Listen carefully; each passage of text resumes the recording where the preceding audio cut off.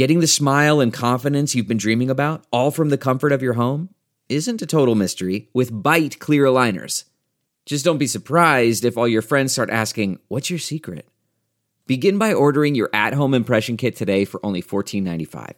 Bite clear aligners are doctor-directed and delivered to your door. Treatment costs thousands less than braces, plus they offer flexible financing, accept eligible insurance, and you can pay with your HSA FSA. Get 80% off your impression kit when you use code WONDERY at Byte.com. That's BYTE.com. Start your confidence journey today with Byte. What say you, Richard Elliott Murdaugh? Are you guilty or not guilty of the felonies wherein you stand indicted? Not guilty. How shall you be tried? By God and my country. The exact time when Paul and Maggie Murdaugh were murdered. At the end of the investigation, it was obvious. I'm not here to work with them, okay? And the whole point is to have this not fall into the wrong hands. This case is unique, it's unprecedented in South Carolina history.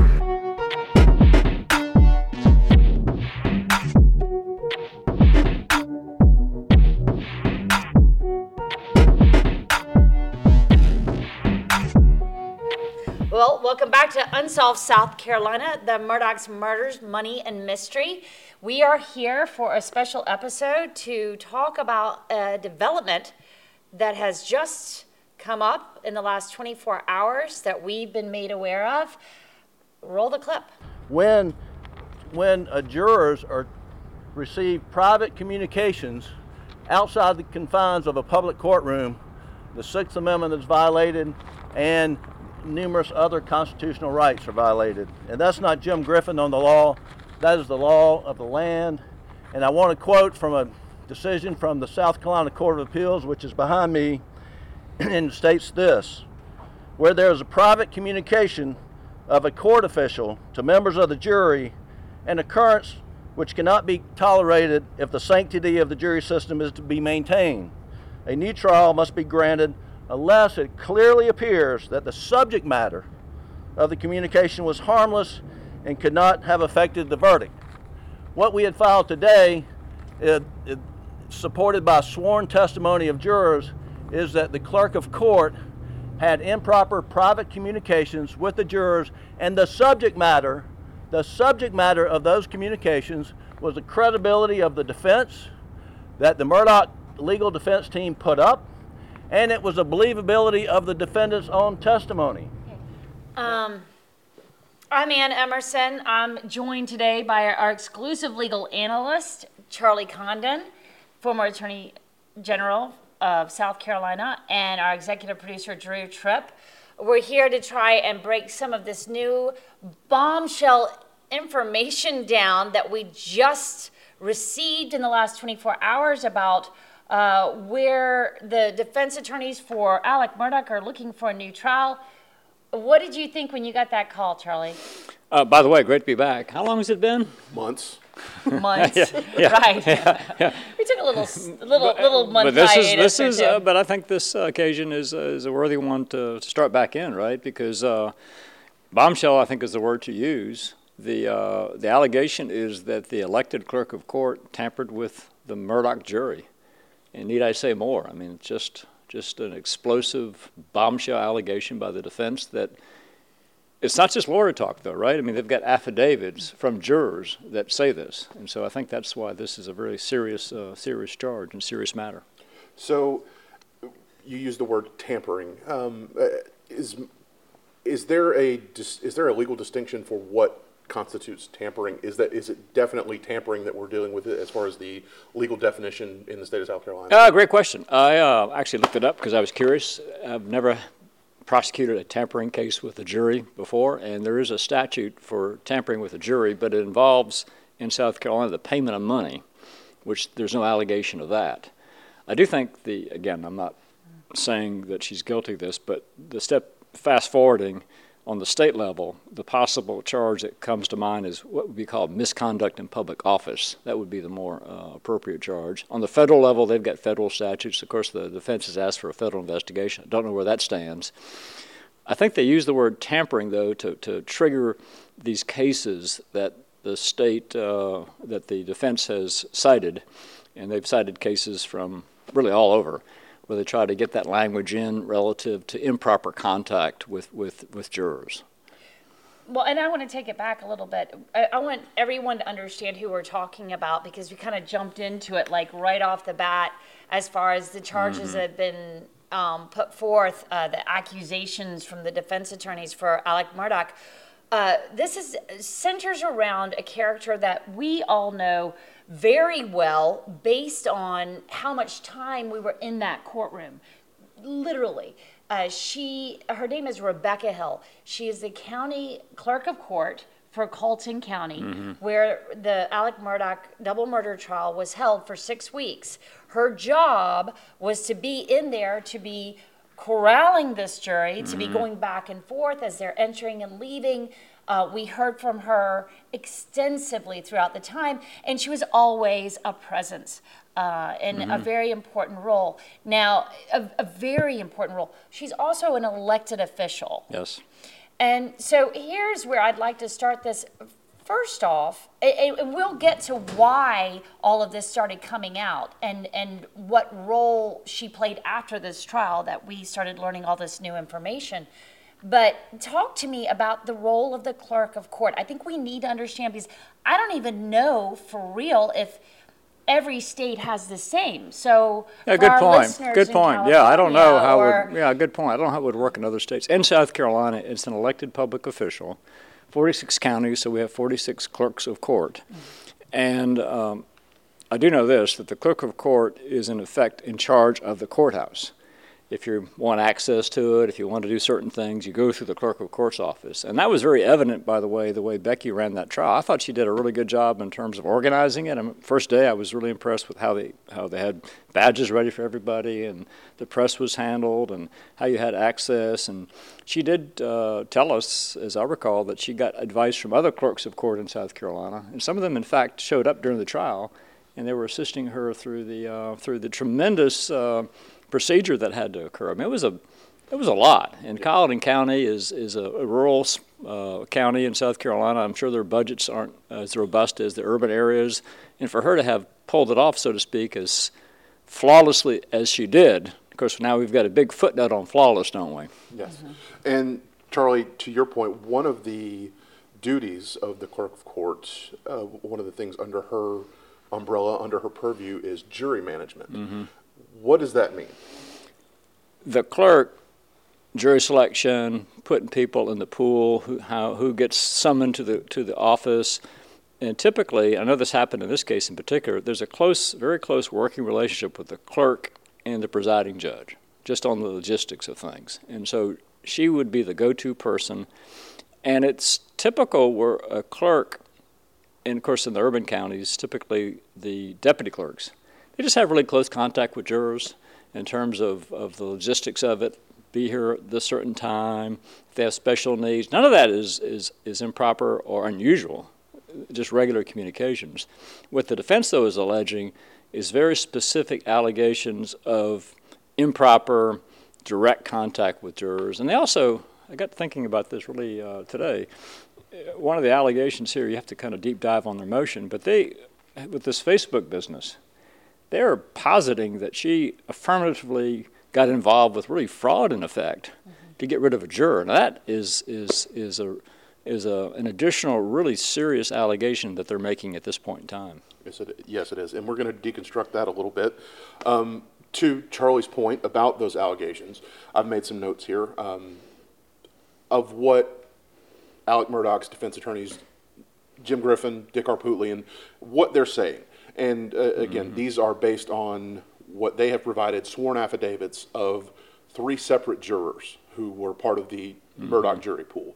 They've gotten statements from these individuals, they've interviewed them, they've taken down copious notes, gone through that whole vetting process, and they've presented it now to the State Court of Appeals, asking for the State Court of Appeals to put Alec's appeal on hold, basically, so that they can take these findings back to the circuit court and Judge Newman and potentially another judge to overlook them and oversee them and determine whether or not a retrial is warranted.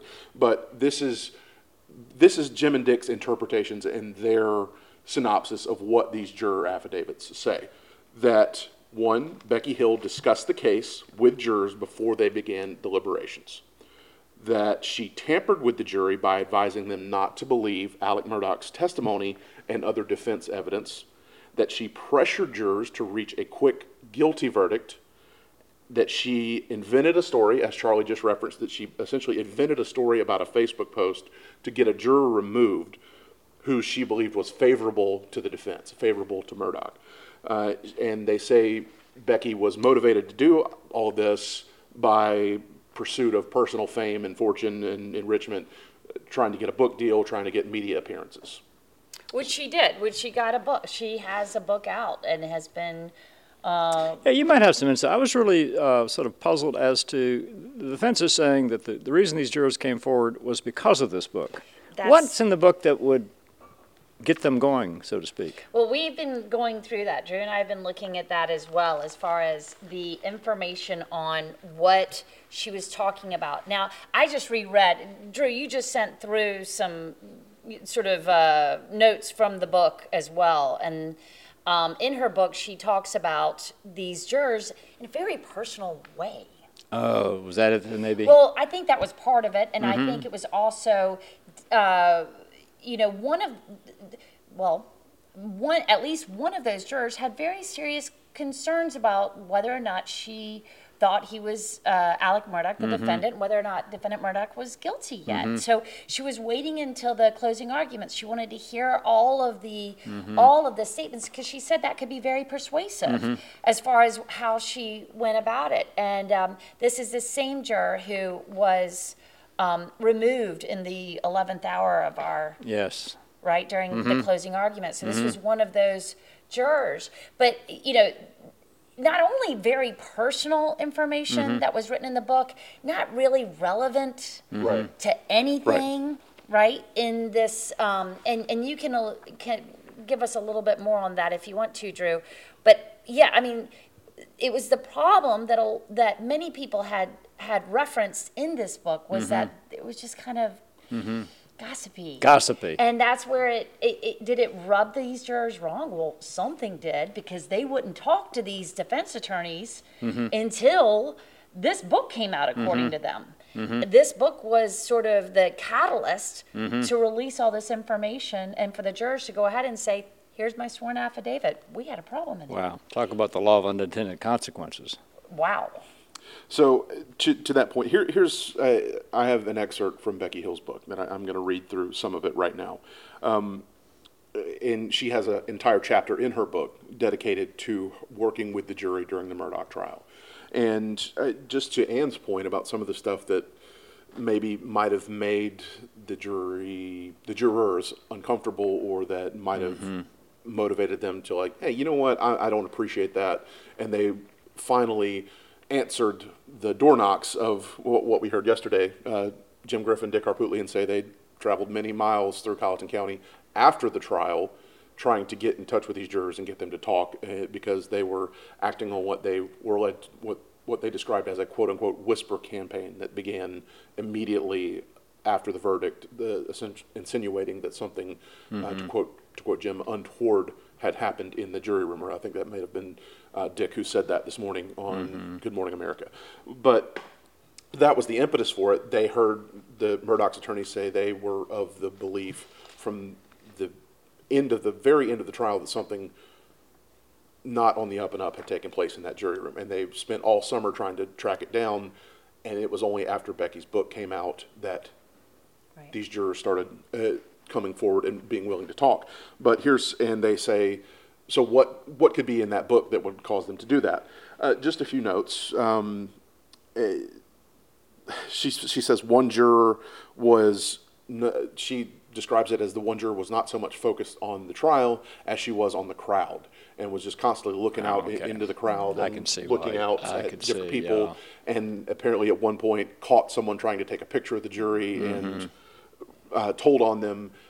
She said there was another juror who couldn't sit still and was constantly squeaking their chair during the trial and was causing a distraction. And then she gets into what she calls who she calls the Egg Lady. The Egg Lady is a woman who was removed in the 11th hour of the trial. She was a juror who was removed in the 11th hour of the trial, and much of what Alec Murdaugh, much of what these juror affidavits and Murdaugh's attorney's filings are about is centered on the Egg Lady, as she's called. And it goes in, it gives Becky's account of that, but before we jump into that, I guess it's not so much, that is not so much as, even though it gets a lot of focus, the Egg Lady gets a lot of focus, it's really not, in the grand scheme of things, in my opinion, on reading this, it's really not it's the scandalous part of it. It's the, I guess you could say, the juicy part of it, but from a strictly legal standpoint, and what we're going after here, which is that, does Alec Murdaugh deserve a new trial? Mm-hmm. What happened with the Facebook post and the Egg Lady, and real briefly, essentially, the Egg Lady, there's a claim that was put forth that basically her ex-husband was saying things about her and the trial and the jury on a Facebook group, and he was talking out of his behind. Basically, he had no Is that a legal term? had no real clue. He was talking out of turn. Had no real clue what was going on. They'd been separated for a decade. He was just running his mouth, and that led to a Facebook post that drew the attention of the court, and it was part of the reason why she got called into the principal's office. It was not, if you read fully, No, I was going to say the same. if you read the filing from Jim and Dick, it was not why she was actually dismissed from the jury. She was dismissed from the jury because there were sworn affidavits from two people in the city of Walterboro who claimed that she was talking about the case in public. Essentially, she was the juror, Egg Lady, as they call her, juror number, if you'll give me one moment, I think it was juror 785. Yeah. Juror number 785. I apologize. I keep putting my camera away, or my microphone away from my face. But juror 785 was a landlord, and essentially one of her tenants. Mm-hmm. She delivered a refrigerator to the tenant, and while they're chit-chatting, she was asked about the case, and she said something about her opinion of the verdict. And a co-worker of that tenant, this was a Domino's Pizza, a worker at Domino's essentially heard this woman who was on the jury give her opinion, and that got back to the court and SLED, and that was why she was ultimately removed from the jury, because she discussed the case in public and gave an opinion. And this was before this was before the final arguments and final closing statements, and before they had even begun deliberating. That's why she was ultimately. But the whole Facebook thing is way more dramatic and salacious. And concerning. Yes. Because Jim and Dick say that it appears, based on the evidence and the affidavit of the juror and the juror's ex-husband, it would appear that this Facebook post was invented whole cloth, and that there was never any evidence that this was actually this woman's husband. It was a mistaken identity case. If the post, they can't find the post, it got deleted, quote unquote, from this Facebook group, and they don't know if it was ever actually the person's husband. The actual husband has signed an affidavit saying it wasn't him. The juror has signed an affidavit swearing that's not my husband. Becky had my husband's photo. She knew about my husband's relationship, knew I had a restraining order against him, and this was not my husband. This is. It gets really. It does. I think so this goes back. Okay, on top of that, of the Facebook post, you have allegations that Miss Hill went into these jury rooms and said things to the jurors. Don't be fooled. Right before the Murdaugh's defense attorneys got up there. We see the same language in two of the different sworn affidavits that she said that.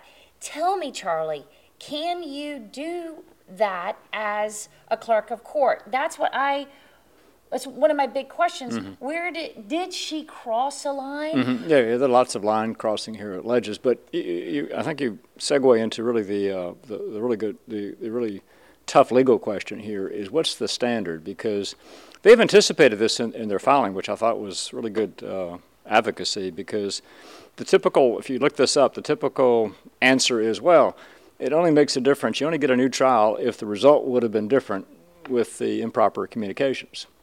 However, there are a lot of case law out there that no, when you get into the heart of our legal system, and even if the evidence is overwhelming, as they say, Judge Newman himself said, so it's going to be clear that the state could argue that the result's not going to be different, so whatever Becky Hill did makes no difference.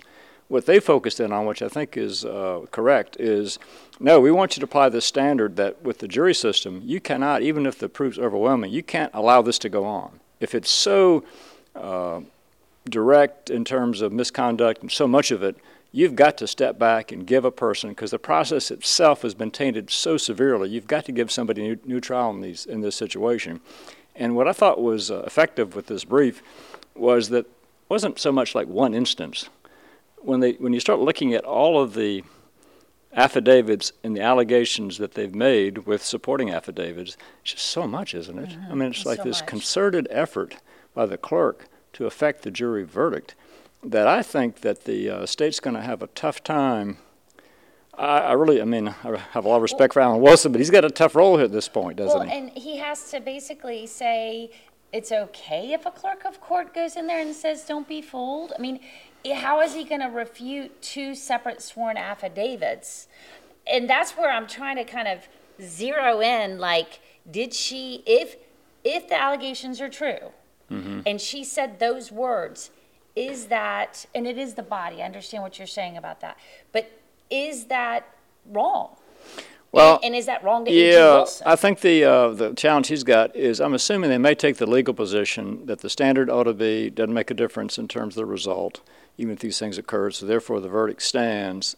But I would think he would at the same time say, we're going to look into this and get to the bottom of it, hold whoever did this fully accountable. That may be a way to handle this. But it's a challenge from a legal standpoint, because let's say that the state does win. Let's say the Court of Appeals says, no new trial, you've got these affidavits, everything's fine. I just would think they would just leave such a sour taste in everyone's mouth for the rest of really our lives that, wait a minute, did he get a fair trial? Was the result fair here? You know what I'm trying to say? It seems like it does reach to a certain level where this needs to be looked at very carefully. Well, that go ahead. Would you like to? Well, my next thing was going to be to tail off of what you just pointed out, Ann. It becomes a question, I think, Charlie, of is it context or semantics when we get into the actual accusations. So, and I'll read from one of the affidavits here. This is from juror number 630. She says that Becky Hill told the jury, quote, not to be fooled by evidence from Murdaugh's attorneys. And that juror number 630, says she interpreted that to mean that Murdaugh would lie. This juror went on to say that Becky Hill told the jury to, quote, watch him closely, look at his actions, and look at his movements before the testimony. And the juror swears that she interpreted that from Becky to mean that Murdaugh was guilty. Now, further down, this same juror also says that she was ultimately, this is another thing that we're going to foreshadow and get into, this juror says that she was ultimately pressured by other jurors to make a decision to come to a guilty verdict. She doesn't say it was ultimately Becky's influence that caused her. We're getting into jury interference. Yeah, that's what they're supposed to do, actually. I mean, they're supposed to have exchange of ideas and try and convince each other. There's really nothing illegal, improper. It's done every day in jury work. I mean, that's what happens in but it's in the anyone deliberations? But in the deliberations? Yeah, in the deliberating room. Not during, like, the not trial. for the clerk to, not for the clerk to pressure or pre-deliberations, but in the deliberative process, that is what goes on. Everyone's seen that great movie, right? The what was the name of it? The 12th Man, the jury. Yeah, and so that's what, But the clerk of court, like what Dick and Jim are trying to say, the defense attorneys, they're trying to say that her job is to get food, make sure everybody's comfortable. True. Yeah, no, I think exactly. Get them to and from the room safely and make sure that they're comfortable. Is there any point where a clerk of court can talk about what's about to happen in the trial. No, not as they have alleged. But one thing that really occurs to me as we speak, it would seem that it would be in everyone's interest to have an evidentiary hearing, because we're speculating on what this means or that means. There seems to be enough here where I would think the Court of Appeals would allow the circuit judge, the trial judge, whoever the trial judge may be, because Judge Newman may be a witness, to have a hearing on all this to see what actually occurred, so we have a full rendition of the facts here, because we are speculating a bit, aren't we? Well, yeah, and well, I mean, what you just said about Judge Newman being a witness, I can't let that go. Like, really? That did you ever think we would be talking about Judge Clifton Newman, who was remarkable by all standards, would have to come in as a witness on his own? I know. It's unbelievable, isn't it? But they've got him with the in-camera. I remember that in-camera hearing, by the way. I tried to figure out what went on. They were pretty tight-lipped about it. Yeah. So what we're referencing, if you're not totally familiar, there is a transcript excerpt in the filing from Jim and Dick yesterday that essentially it points back to that Facebook post situation, and it's alleging that Becky Hill essentially tried to handle the situation and handle it herself before bringing it to Judge Newman. And Judge Newman said on the record that was concerning to him. Yeah, he said they were looking for these two, when you were talking about her being a landlord and she was, talking out of turn about, that sort of thing, that's what was being alleged. The court being Judge Newman. Right. In this in-camera... Yeah, no, we should explain that. That means they all, just to put it in context, we're all sitting there and then all rushed back into the judge's chambers, and the court reporter went back there, and we weren't privy to what went on. It was done privately, as can often happen because of the sensitive nature of this issue. So this is the first time we've heard this as well, because they got a rough draft of the transcript, because the actual transcripts of the 6-week trial have not been completed yet. But we got this, and it says the court, or Judge Newman says, a name, Clifford Dandridge, B Street. Oh boy. He goes, oh boy. I'm not too pleased about the clerk interrogating a juror as opposed to coming to me and bringing it to me. Right. And Mr. Jim Griffin, defense attorney for Alec Murdaugh, says, I was surprised to hear that. Yes, that could make him possibly a witness in a full-blown evidentiary hearing. Right. And when do we get this evidentiary hearing?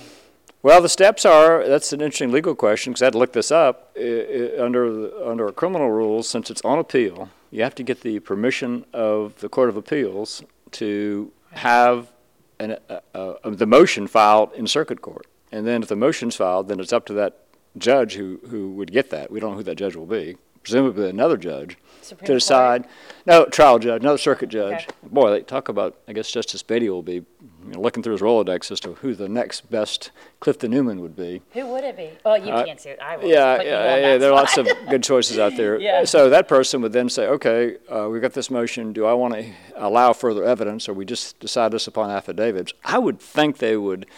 The trouble with allowing evidence here, of course, you've got to limit this, because this could go on for like 6 weeks as well, right? All the allegations here. But I do think there's some credibility issues. I've got to think the clerical court's not going to agree to everything that's being alleged against her. But she may have put my hat on representing Becky, you've got some Fifth Amendment concerns that she may want to exercise. She may not want to be speaking either. The comfort of your favorite seat is now your comfy car selling command center, thanks to Carvana. It doesn't get any better than this. Your favorite seat's the best spot in the house. Make it even better by entering your license plate or VIN and getting a real offer in minutes. There really is no place like home. And speaking of home, Carvana will pick up your car from yours after you finalize your offer. Visit Carvana.com or download the app and sell your car from your comfy place. Do you want to roll the clip of what Jim and Griffin... So the way we found out about this, I'm sure everybody's aware at this point, was that Dick Harpootlian and Jim Griffin got up, did a press conference in front of the South Carolina Court of Appeals yesterday. And I just want to play a little clip of what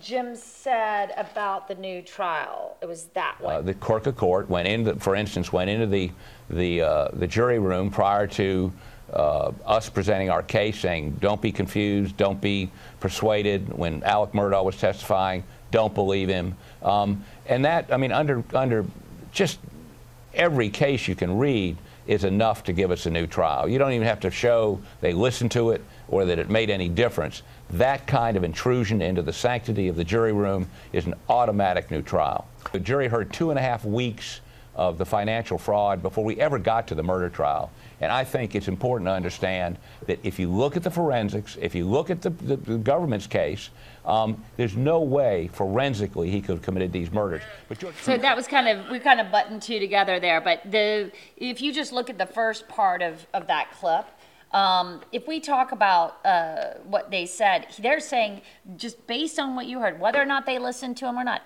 are they right? Well, as I talked about earlier, there is some case law that the state may well argue that only if it affects the outcome, evidence being so overwhelming. There are some good cases on their side that do say that once you get into this level of misconduct with the jurors and this sort of intrusion into their sanctity, so to speak, that's enough for a new trial. And so I would be curious as to what the state takes the position on relative to the standard.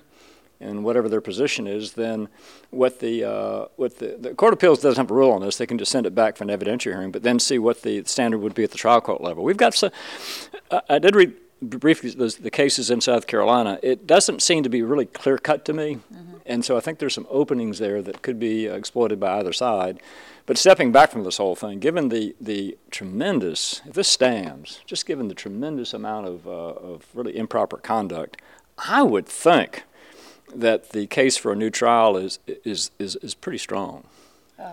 Well, and I wanted to just clarify that clip came from Good Morning America because Dick Harpootlian and Jim Griffin came on. So we had listened to a press conference earlier, but that came from an interview George Stephanopoulos was doing with Dick and Jim this morning. And to that point, media has played a huge role in not only where we get our information on all of this, the way this is rolled out with this book. I mean, you can argue that if Miss Becky had not published that's the true. book, we wouldn't have known about this. We would have known about this. Well, I've got, stepping back to, I've got to think, though, just having been around her, that there's got to be another side of the story, right? Wouldn't you think? There's got to be some explanations. This happened, but they misunderstood. It's not as bad as it looks. I just have to think that, particularly in the Facebook business, because that is an allegation of very affirmative, really nefarious conduct. Well, absolutely, and considering how maybe sometimes our generation deals with Facebook posts in the first place, might not be aware. I really want to if somebody told me something about how it was deleted or not deleted and all that. I mean, I could see that getting confusing. A little squirrely. Yeah, and also I'm just trying to put myself in her shoes. There's a lot, 6 weeks, right, and you have lots of contact with the jurors properly. And so maybe she made some offhanded comment that she regrets at this point, and it was just, just highlighted inappropriately out of context here. So that may well. So we should wait to see. To the point of this trial, we should not rush to judgment with Becky. I mean, she's entitled to deference here. It was stirring the pot. I mean, that's what happened is when she wrote the book, it stirred the pot and upset these jurors based on what you were reading through, right? Right. And I want to give the full context here. And as we're talking about giving Becky a fair side in this. What her book says. Now we've already gone over what the allegation is from Murdaugh's side, from the attorneys, from the affidavit of the juror herself, the quote egg lady. They're alleging that this whole Facebook post by her ex-husband was, again, pulled out of thin air and something sort of foisted by Becky and driven by Becky. Now, what Becky actually says in her book is a little different, that everyone pretty much involved with the court, everyone in the trial. So what Becky was saying is that everyone in the trial was sort of aware of this Facebook post on a Friday afternoon. When the court broke on Friday afternoon, late February, that's when the word started going around the courthouse. from Murdaugh's filing, it was almost painted as, no, Becky forced the issue. Becky brought this up. Becky brought this to everyone's attention. What she says in her book is that's not the case. The rumors were started going around about it by Friday when court broke, and then she didn't pay much more attention to it, and then got asked about it the following Monday morning by Judge Newman, and then that's when they started going into their. She says, "Oh yeah, I remember hearing about it, and then I looked on Facebook on Friday or Saturday night, and I saw it, and I figured, oh, that must be what they were talking about, and I didn't think any more of it, and until Judge Newman brought it up on that Monday morning." So that's the kind of the balance to what we're going on here. But as Harpootlian and Griffin pointed out, the timeline doesn't exactly jibe there, because what they're saying is this post was deleted well before Becky claimed she actually saw it. And that's a problem. Yeah. If it's true. I mean, we have to see, as I said, I think we need to wait, totally on this for the response of the state. But having said that, we do have affidavits, right? Yes. Sworn statements from jurors. And I'm going to selfishly do a little tease here about something else that I'm working on. Ooh, this ought to be good. Yeah. Affidavits aren't infallible. Correct. And these affidavits, some of them we know, were given. I'll just leave it at that. They aren't infallible, and sometimes affidavits get ruled inadmissible. Yes, as they you're do. finding out. As they do. Look for more on that coming very soon. Yes. God, I want to listen to this. Yeah, absolutely. But going back to what I think an inescapable issue with this, we've talked about what the law says, and from the angle that Murdaugh's attorneys are pursuing here, even if it doesn't rise to that level, what you mentioned early on about misconduct in office. And I want to point out some notes that I put on this, going back to what these juror affidavits said about the instructions that Becky gave them in the jury room. And what I wrote is, this relies on the jurors' individual interpretations of what she was saying, but does that even matter? Does the context even matter? Because, as we've said, is jury instruction, of jury coaching of any sort, is that under the clerk of court's purview? Like preparing them for what they're about to experience, like telling them, okay, be careful, watch them closely, even if it was done altruistically. Is it even under her? Or even like saying, oh, those autopsy pictures could be pretty bad. Yeah, you're getting, this is a national trial, right? International trial. I just would like to think that Becky would have known better than to make any sort of comments like that. So there's got to be another side of this. Again, long trial. Maybe there were some things that were said that don't rise to improper, but just bad judgment and no criminal intent. And wait to hear her side of the story. But having said that, the affidavits, if they're turn out to be correct information, I would say at the very least it would be a learning experience for her, wouldn't you say? Yeah. Did she get in trouble as an elected official? Well, that's another interesting question because, of course, voters decide who gets to be the clerk of court, and the only way that she could be removed from office would be relative to an actual indictment. And so we're way away from all that. I don't hate to even mention that. I noticed the defense attorney stayed away from that, which I think is entirely appropriate because we're talking about any criminal charges. Yeah, because it's way early on all that. Yeah, way early on this, sure. And she's entitled. I do want to give her. We haven't even heard from her yet. Exactly, and she's not charged with any crime. There's some allegations here of improper contact with the jury, and they're asking, and you got to look at their motivation, right? I mean, they've lost a trial big time, the defense attorneys, in record time.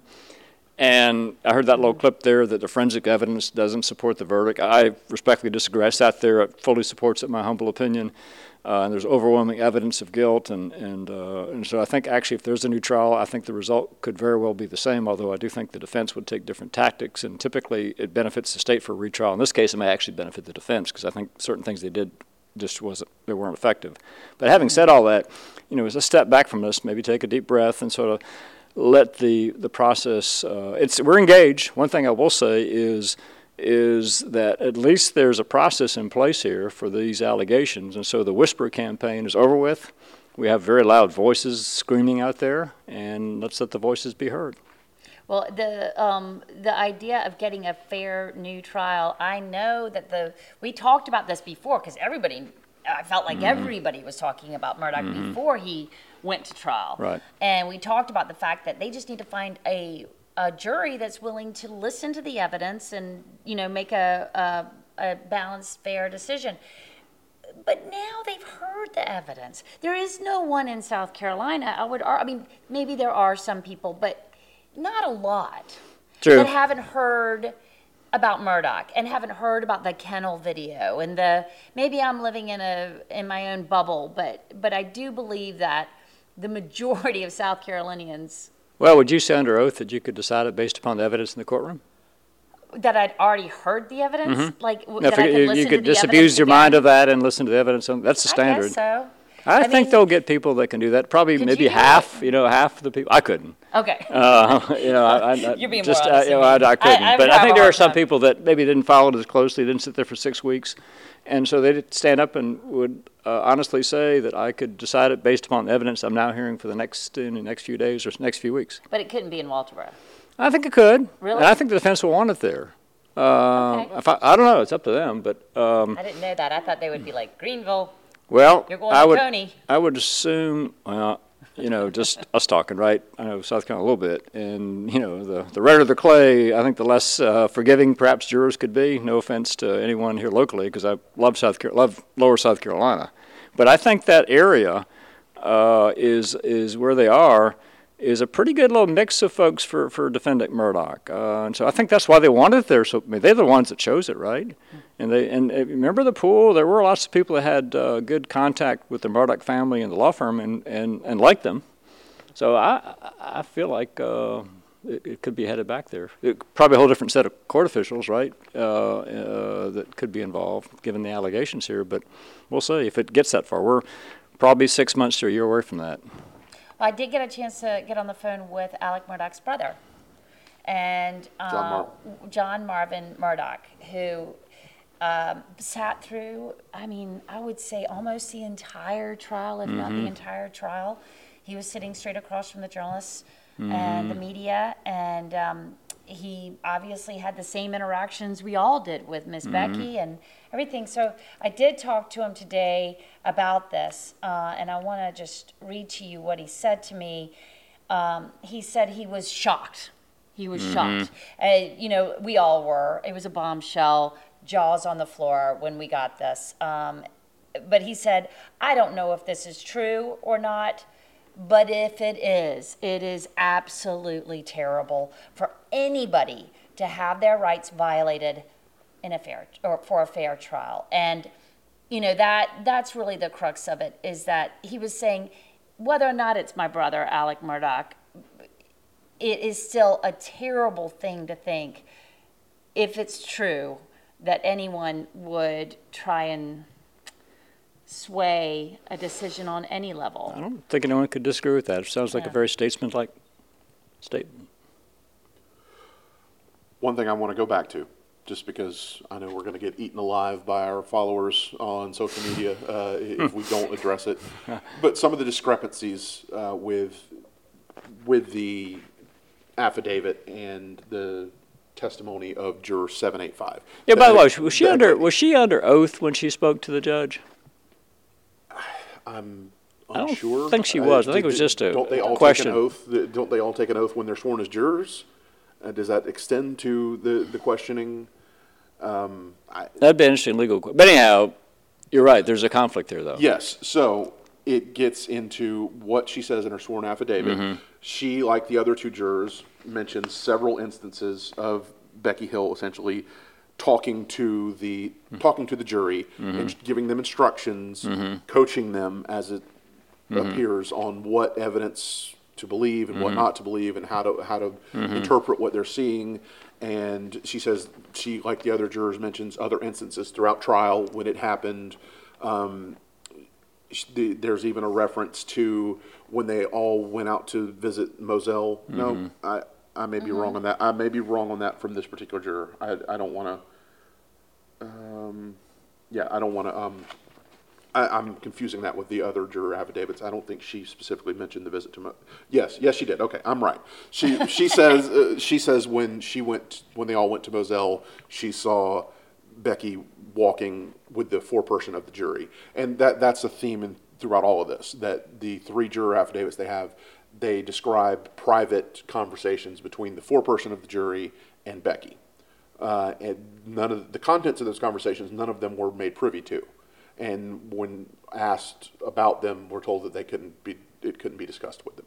That's just more depth into what we've been talking about. But essentially, it goes to this: when the juror 785 was called before Judge Newman to discuss the incident with the Domino's employee and whether she was discussing the case outside of the court like she shouldn't have been, which she denies in the new sworn affidavit. She denies that she ever said anything about the case or discussed the case outside of the court, outside of the jury. But when she was called in front of Judge Newman, the official transcript specifically mentions Judge Newman asking juror 785, Egg Lady, if Becky Hill had ever discussed the case with any of the jurors. And in front of Judge Newman during the trial, juror 785 said no, that never happened. Yet here in this sworn affidavit, she says it happened on multiple occasions. So we already have a discrepancy. Again, and I pointed to, there appears to be somewhat of a discrepancy on the timeline of the Facebook post. So go back to the little tease I gave earlier. These affidavits aren't infallible. There might not, I don't mean to suggest nefarious intent. Maybe she remembered better. Maybe she misremembered. Who knows? We're going to get to the bottom of that, I'm sure. But the affidavits aren't infallible, and the jurors' memories aren't infallible. And it does somewhat seem convenient now, after the attorneys spent all summer chasing this, that they finally got what they were after. That's kind of where that's a great point, a valid point too. Great something point to think about. It is. And we're gonna be absolutely. There's no way we're not going to hear a lot more about this, because we've got 10 days before the AG's got to come back and answer this, right? Yeah. We haven't heard from Becky Hill yet. We certainly want to. We want to hear from the jurors as well. We're hoping that, one thing that we did hear was that if this goes to an evidentiary hearing, there's a very good chance that these jurors are going to have to. Wow, you imagine being one of the jurors right now? Yeah, they're going to have to go up and have their own sworn affidavits, and they're going to have to do their own sworn testimony for this hearing. Possibly, yes. I think I guess can they even say the fifth at this point? Can they do that? Well, I don't think they would have I don't think they would be involved with anything that should would make them think they would want to take the fifth. I think the more important question or possible question would be the trial judge hearing this. How far does he want to let this go? With complete jury interrogation? Do you want to limit it to certain things? Or I've heard enough where I will do. I don't know. Just thinking through this, you could actually have like a month-long trial on this stuff, couldn't you? Yeah. And I don't know if a judge would want to necessarily sign up for something like that. He probably want to limit it somehow. Yeah, and also, he's already got an extremely busy general sessions calendar that he's trying to keep up with. So the AG is going to play a critical role in how this gets resolved, I believe, his position. Sorry, Charlie. One more thing that I wanted to address with that, which kind of dovetails with what you were just mentioning. What, if anything, comes of the accusations that the jury was ignoring Judge Newman's specific orders not to discuss the case with each other or with anyone else? Because what's another common thread in these affidavits is that there was discussion of the case among the jurors going on when you all saw this for yourselves. Do not discuss the case. Do not discuss the case. You may bring the jury. How many times did we hear those refrains from Judge Newman? Do not discuss the case. Yeah. And they're saying it happened often. Yeah. Well, let me make sort of a general, not about this trial, right? Just sort of in general, but just among people who do a lot of trial work. The idea that human beings, jurors, don't go home and have any discussion whatsoever about the case. I think most people accept that we're all fallible human beings, that it's really just wouldn't you say near impossible, not to have at least a little, sorry, honey, I can't talk about this, but kind of thing. And so I think the standard talking here to yourself. would, yeah, right, you'd have to decompress from seeing those pictures, for example. Right, of course. I do think, though, that if there's added to the fuel here, so to speak, if you can prove that there's lots of discussion pre-verdict, and remember this business about Becky going into allegation to a private room with the jury foreperson, and by the way, correct my memory, but as I recall, the jury elected a different person, and we ended up with another person. I guess there's a story to that. There was a gentleman that was supposed to be the He was elected by the jurors, and they asked why wasn't he the foreperson. The judge said, I'm picking this person. So I don't know whether that person was recommended by somebody to the trial judge to be. Yeah, I'm just asking. All of that's going to be questioned. Yeah, and so there's just a lot to unpack here, isn't there? I believe I read it was recommended by the court. But does that mean recommended by Judge Newman, or does that mean recommended by Becky? Because the context of that phrasing was, there was in one of the affidavits, it said it made a point of, it made a note of that, oh, by the way, this foreperson that was constantly allegedly talking to Becky privately and then not sharing with the rest of the jury, that was not the foreperson that the jury had chosen for itself. And then, but it phrased it as, and I think this was Jim and Dick's filing phrased it this way, that foreperson was chosen by the court. Right. Yeah. Well, and is that illegal to go and talk privately with the foreperson for the That clerk of would court? not be proper. Oh. Yeah, these are private conversations. It'd be one thing if you're talking about, hey, what's for lunch type thing, but the affidavit clearly paints the picture that she's friendly, right, with the foreperson, and they had a plan. And then what purpose did the bailiff serve? If that was going on, that's what the bailiff's role is. He's relaying messages to the clerk. And the judge. There's just a lot of things here to kind of go through here. Well, we're going to keep on working on it. We're not going to. We're going to be hearing the answers in the next 10 days. We also have more podcasts coming up for you. We have a whole roster of other trials. Unlimited with the Murdaugh case, right? Instead of pleadings going on and sentencings and status conferences. You've seen us on the air. We're going to keep you in touch with what's happening. And Charlie, thank you so much for coming today. My pleasure. Good to be with y'all. The reunion here. Fantastic to hear all of the insight that you're bringing into our story. This is a great opportunity to go back and listen to some of those podcasts that we had. I did notice that was actually what they ended up using for the filing was the ABC News 4 YouTube. We obviously had the best coverage, so you know where I'm going with this. But go back, Unsolved South Carolina, the Murders, Money, and Mystery.